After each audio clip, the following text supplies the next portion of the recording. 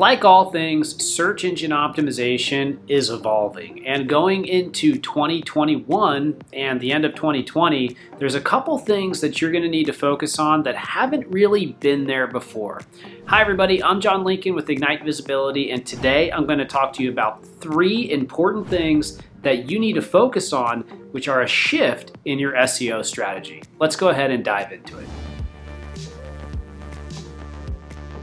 Before you get started, make sure to click the notification bell and make sure to subscribe so that you can get more videos like this in the future. Okay, so by the end of this video, you're going to know 3 important new things to focus on. I'm also going to give you action items around each of the 3 things so that you can be successful.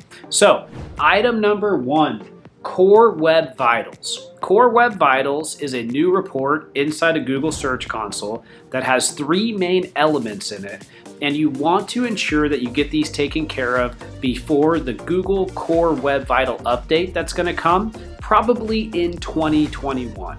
So, largest content painful. Within this report, you want to make sure that it's happening in under 2.5 seconds. First input delay.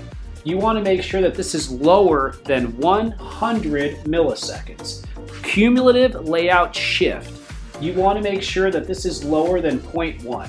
And if you don't know what these things mean and you want to learn more about it, one, I'll pull it up on the screen, but also you can watch a video that I did just on the Google Core Web Vital updates, and you can also read a blog post that I did on ignitevisibility.com.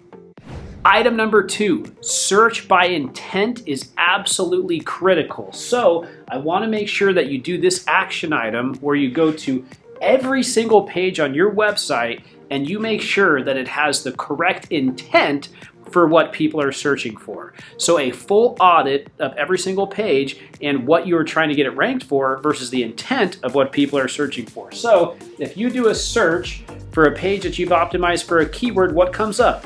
Is it news content? Is it list content? Is it review content? Is it definition content? Is it a software? Is it a tool? Is it something else? Make sure that your content matches the intent of the search, because if you don't match the intent, there's no way that that page is going to rank.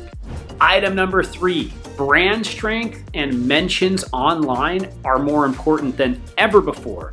It's not just about SEO, it's about growing the size of the brand holistically, because when you do that, it also supports your SEO, and you really can't build a business just off of search engine optimization anymore. You can, but it's not going to have a good foundation for the future. There's so many different tools in our toolbox. So when it comes to brand strength and mentions online, you want to make sure that you have a new PR story for each quarter. So every single quarter, you've got a new story that you're pushing out to the press so that they want to cover you on all of these major publications.